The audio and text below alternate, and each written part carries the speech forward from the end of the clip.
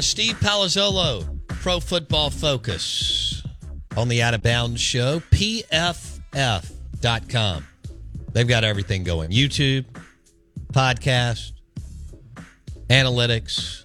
They're all over it. College football, too, in the NFL draft. But right now we're in the heart of the season, so we're going to stay right there. He joins us on the Farm Bureau Insurance Guest Line. This interview is brought to you by an ice-cold Stella Artois this afternoon. Pair it with a steak or burgers on the grill as you watch the Jaguars and Saints. Jacksonville Jaguars and the New Orleans Saints sitting there at 3-3. And the Saints desperately need a win tonight. Dennis Allen desperately needs a win. And, you know, Mickey Loomis and them are frustrated, but we'll see what happens tonight. Jaguars and Saints in the Caesar Superdome. Not but about 2.5 hours down the road. We welcome in Steve Palazzolo. This interview is brought to you by Stella Artois. Steve, we got to start with Dallas first, and then we'll move on to the weekend. How did PFF grade Dak and the Cowboys?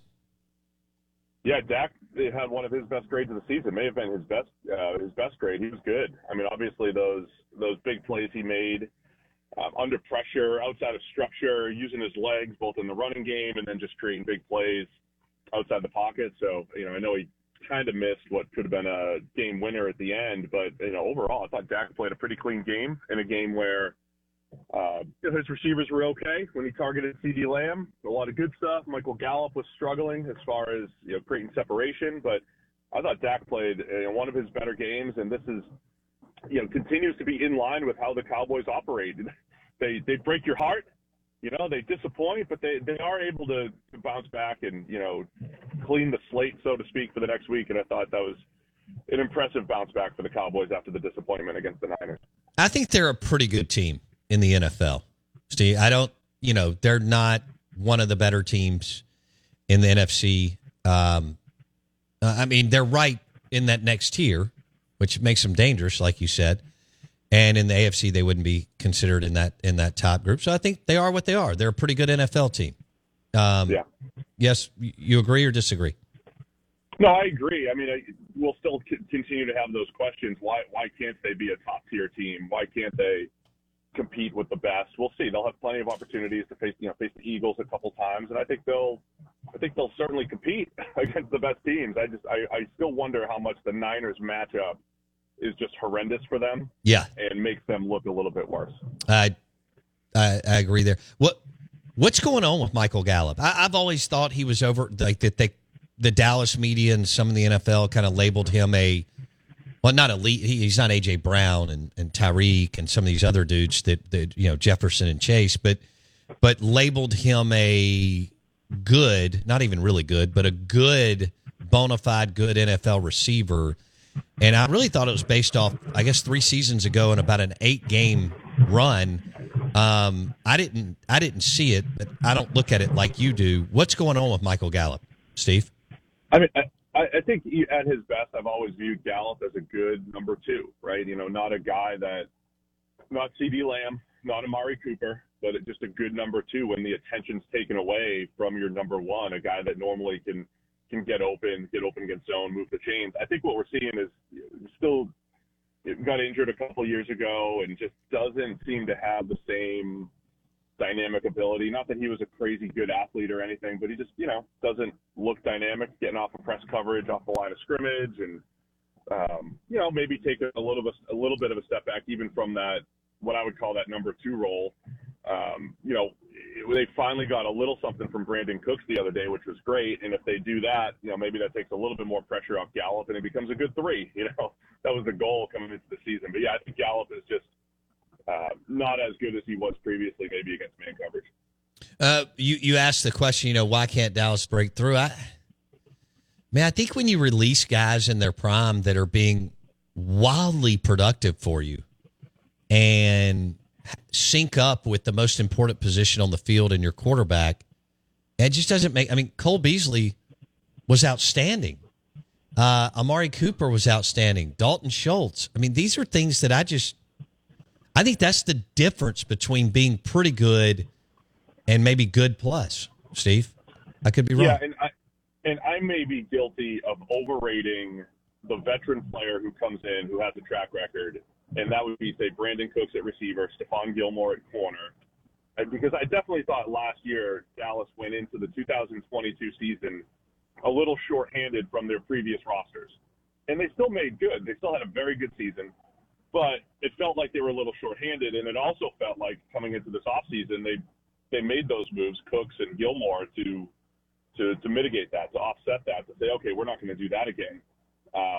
But, maybe, Cooks, but they're both older, right? They're both in their 30s. And even though they've been productive recently, Cooks and Gilmore, they're still getting old, and you just never know when you're going to hit that wall and not be as productive. But I thought Dallas did a better job of being prepared with some veterans coming into the season. Haven't necessarily seen it from Cooks. Gilmore had the game-ending interceptions. He's had a nice season, so we'll see if Cooks can kind of get back on track. Had a couple nice plays Monday night. What do you make of Mike McCarthy's too conservative? You and I talked about this during the offseason. What do you make of 8 seconds left and taking a shot in the end zone or draining the clock down to 3 seconds and kicking a field goal in modern era NFL today, Steve? I don't understand it. It's a little, the worst. Obviously, the worst thing that happens is you throw an interception or you throw a pass short of the end zone. I mean, that's one of those plays you just line up and you tell Dak, like, hey, if there's a window, give it a shot. If there's not, you throw it away. We're kicking the field goal. I mean, it probably doesn't make a big difference. It's unlikely that you're going to score the touchdown there, but it's still a shot that you would normally take. At least line up. At least see if you can catch them in a coverage bust or pump fake somebody open or whatever. Give it 3 or 4 seconds and then throw it away. So, yeah, I think some of those things are a bit head-scratching when you're, settling for that field goal when there's maybe a chance for a touchdown late in the first half. Okay. But it's unlikely, right? It is. I agree with you. I still think you take a shot. Of course. Yeah. McCarthy seems to be coaching like he was when he was with the Saints or that kind of era of football, like 2003. And that makes me not happy. All right. Steve Palazzolo, Pro Football Focus, PFF.com on the Farm Bureau Insurance guest line. What's going on with the New Orleans Saints? They've got the Jaguars. They need a win. They pulled an easy schedule, blah, blah, blah. Their offense is not good, Steve. Yeah, it is. This is the second game this year. It felt like Derek Carr had a whole bunch of empty yards, right? He had a lot of yards, but honestly, it's the red zone. And the red zone issues are kind of a league-wide trend. The red zone production around the league is way down. We are seeing some trends around the league where it's a dink and dunk type of passing attack and completion percentage is up and explosive plays are down, and then teams get into the red zone and defenses crack down. But it's at an extreme level for the Saints. Carr remains he's our third worst graded quarterback in the red zone. He had these issues last year with the Raiders, and I think you saw that to the end of the game. It wasn't all red zone, but it was, in scoring opportunities when the Texans all out blitz. Where are the answers? And to me, I see Carr running the offense a little hesitant, and again, I don't know if that's just Derek Carr, but, a lot of just double pumps, a lot of maybe a tick slow on some passes. And then you see plays like with the game on the line, he's throwing a corner route to Rashid Shaheed. Shaheed's running a slot fade. They're not on the same page. So there's a lot of what I'm seeing, I think, is minor details in the offense that are receivers and QB not on the same page or QB not seeing it cleanly on top of the O-line injury, the O-line issues, and then O-line injuries, right? So you have Cesar Ruiz and the guard's not really pass blocking all that well, and now Ruiz has to play tackle probably tonight. Not great.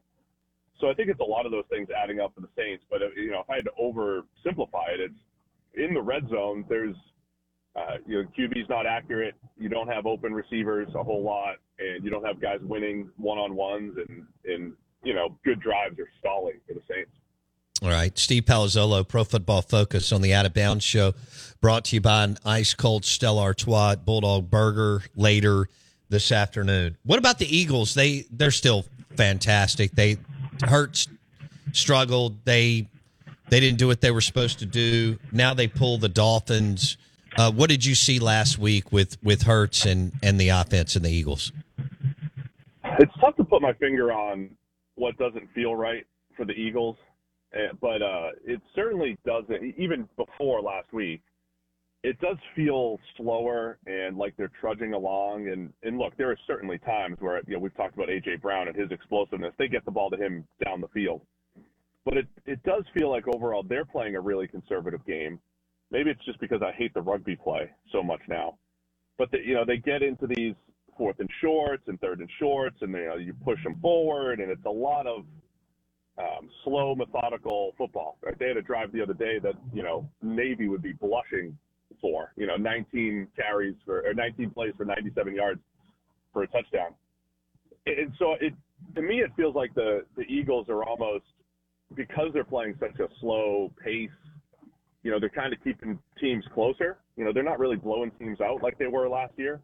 And then, if Jalen Hurts makes a terrible decision at the end, you're going to lose the game, right? So it feels like something's a little off for the Eagles, where they could maybe lean into their receivers a little bit more, be a little bit more aggressive, and get back to creating those big plays. Still love the Eagles. I still think they are capable of winning in different ways, but it's just not as clean of an offensive performance, from the entire offense or from Hurts, who definitely put the ball in harm's way a bunch on Sunday against the Jets. And then on top of that, the Jets defense has done that to everybody. They have made Mahomes look bad from a passing standpoint. They've made Josh Allen look bad. They've made almost everybody except Dak, who was dinking and dunking down the field, made everybody look bad pretty much this season. Okay. Who do you like in that game? I mean, it's in Philly. Mike McDaniel's a little freak. Dolphins at Eagles. It's Philly -2.5. Who do you like? Oh man, it's gonna be so good. I mean, I think I would lean Dolphins. I like the shiny objects. I like the flash, and I know they got shut down in one half this year, basically, against Buffalo. A very good defense. I don't think the Eagles have that type of back seven that Buffalo is bringing to the table that day, plus the familiarity. I think that's part of it too. When the Dolphins play the Bills, there's some familiarity there. When they play the Eagles, they haven't seen this, right? I don't know if they've seen this level of speed. There's probably going to be an adjustment period, getting used to the Dolphins' speed at which they play, the speed at which they just run. They're legit 4-3 speed at all the skill positions. So yeah, I like the Dolphins. This will be an interesting game where the Eagles' slow pace makes sense. Keep the ball and grind it out and keep it away from the Dolphins. So I think they'll keep it close, but I'll take the Dolphins to, I guess, pull the upset here. Oh, okay. Tua versus Hurts. Alabama versus Oklahoma. It drives Bam. We have a big, outside of Mississippi State and Ole Miss, we have two, Alabama and LSU have big fan/alumni bases here in central Mississippi. And it drives Bama fans crazy when I say that Jalen Hurts is in Oklahoma. Oklahoma legend. Yeah. Jalen Hurts, of course. Yeah. All right. Good deal. Just want to make sure you're on the same page with me. Hey, it's such an interesting story because I never expected Jalen Hurts to get to this point, because when he got benched for Tua, that offense got so much better. And Hurts was a good college quarterback, but Tua made the Bama offense so much better. Right. But then Hurts also improved greatly over the last few years. Really impressive what he's been able to do. It is. No question. Okay. The LA Chargers, what are they?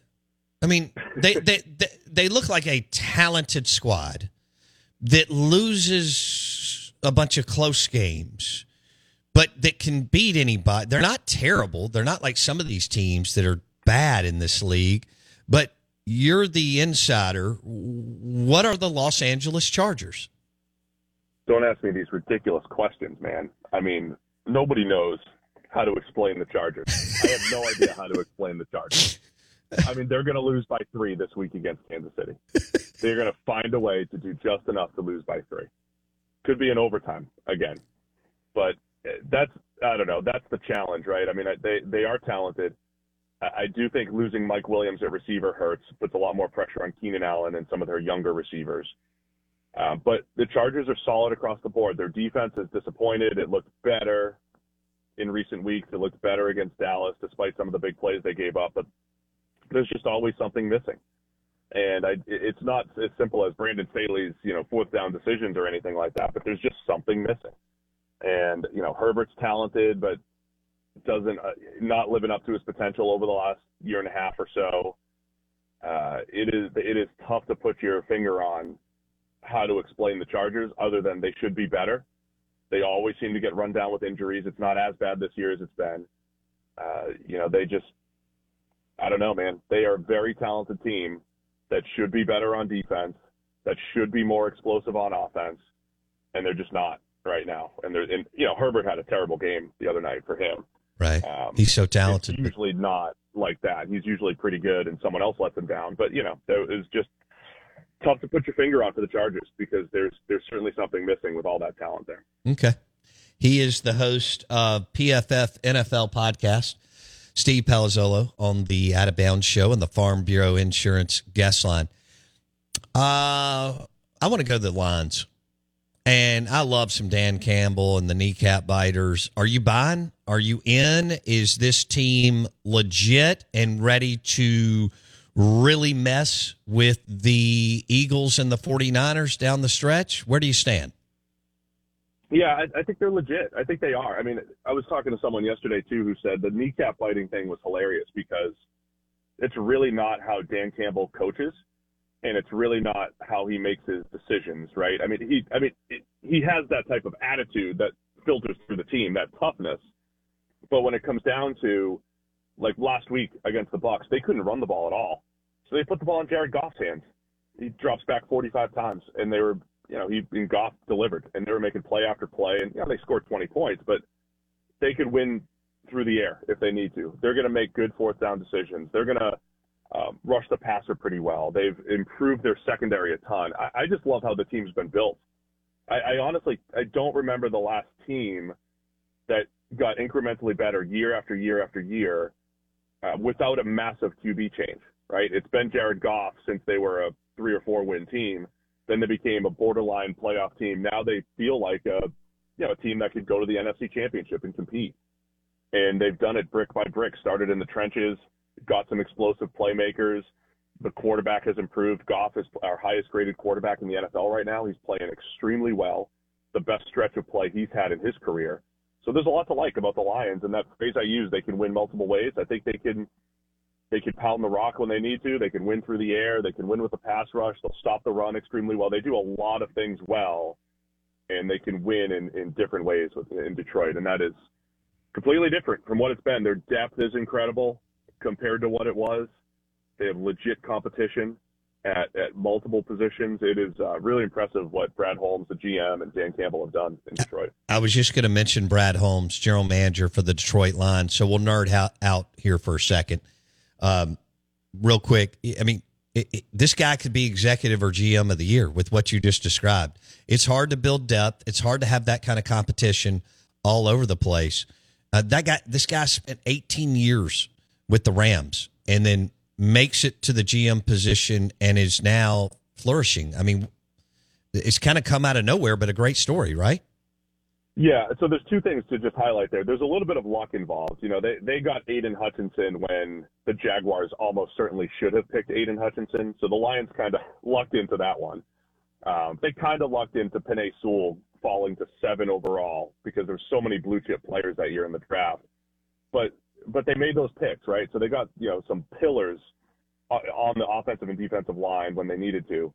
The other part, too, remember, we always ask about QB contracts and why isn't there a middle-class QB contract? Why can't you just pay a good QB $25 or $30 million? Well, the Lions have kind of figured out how to do that. They got a middle-tier quarterback in Jared Goff, who, like I said, is playing above that. But because the Rams paid a signing bonus and they paid the Lions to take Goff, that ended up becoming a massive win for the Lions. Now that Goff is playing as well as he is, they're not paying him $45, $50 million a year. They're paying him $25, $30 million. They're essentially paying a good quarterback a middle-class QB contract. And they got a bunch of other first-round picks to do that in the Stafford trade. So that's really added up. They've added so much talent to the team because of the draft hauls, the extra draft picks, And on top of that, they have a cheap quarterback relative to the rest of the league who's playing very well. That all adds up to a very good roster and, a team that could win. And, you got to give Brad Holmes a ton of credit to be able to do that. It's a great story. And Dan Campbell we knew who he was because he's under Sean Payton at the Saints. But it's not like he had been a coordinator, for 4 to 6 years in the NFL with the hot guy, Shanahan or something like that. Although Payton was hot at that time, I guess. But it's still it's a hell of a story. That's why it's so hard when people say, hey, who's the next good head coach? Like, I have no idea. It is not just the guy who calls the best plays. Sometimes it is. But that, the head coach is the CEO. He is the heartbeat of the team. And who knows? It's not always the best offensive or defensive coordinator. They sat down with Dan Campbell and said, yeah, this guy's going to lead our team. And they were right. You can't get that from press conferences or, previous year's stats or any of that stuff. You have to sit down and know and, credit the Lions for identifying Campbell as that guy. Hey, you're right. All right, real quick. I've only got a minute or so. Cleveland Browns defense. Very good. They're very good. I thought there was our grades the other day against the Niners weren't elite because I thought the Niners left a lot of plays on the table. Brock Purdy missed 4 or 5 open throws. That would have been big gains. And a couple drops in there. So I think the Browns defense is very good. They rush the passer extremely well. They play more man coverage than anybody in the league. They make life difficult for opposing QBs, and they weren't the only factor against the Niners. But, yeah, the Browns they're playing great on that side of the ball, especially compared to last year. So one of the biggest improvements in the NFL. All right, we'll leave it there. Steve Palazzolo, Pro Football Focus, PFF.com. And Steve is the host of PFF NFL podcast. And what was that chili called? Are you going to dive into some Skyline chili as you watch the Jaguars and Saints tonight? Absolutely not. Absolutely not. Good for you. That sounds terrible. Sounds gross. All right. Be good, buddy. Thanks. All right. Thank you. Steve Palazzolo, Pro Football Focus, PFF.com. Looks like Keith Kincaid's going to make it in the studio. We've been asking Keith to come in studio for 3 years. Really? Yes. Wow. And he just texted me. He said he's going to be here. I'm thinking around 9:15. Owns Kincaid's Fine Clothing Shop, which is a beautiful shop on Jackson Street in Ridgeland. He's going to come in, hang out with us, tell us what all's going on as the weather gets cooler and the holiday season is around the corner. And we still got weddings and all sorts of different things that you got to get ready for. But obviously they've got pullovers and jackets and sport coats and Mississippi State and Ole Miss gear. So Keith Kincaid will join us. Kincaid's Fine Clothing Shop, I think around 9:15. We may move Jake Thompson. We'll just see how it goes. We're looking forward to that. He'll join us live in studio. You can watch the show on YouTube when Keith is here. YouTube channel, Out of Bounds Sports. And the show is brought to you by the Armory. That's the place to go for your guns, optics, suppressors. The Armory, Lake Harbor in Ridgeland in front of Kroger. The Armory, Lake Harbor in Ridgeland in front of Kroger. And hour number 3 coming up. Good show today. I feel the energy from our listeners, and I like it.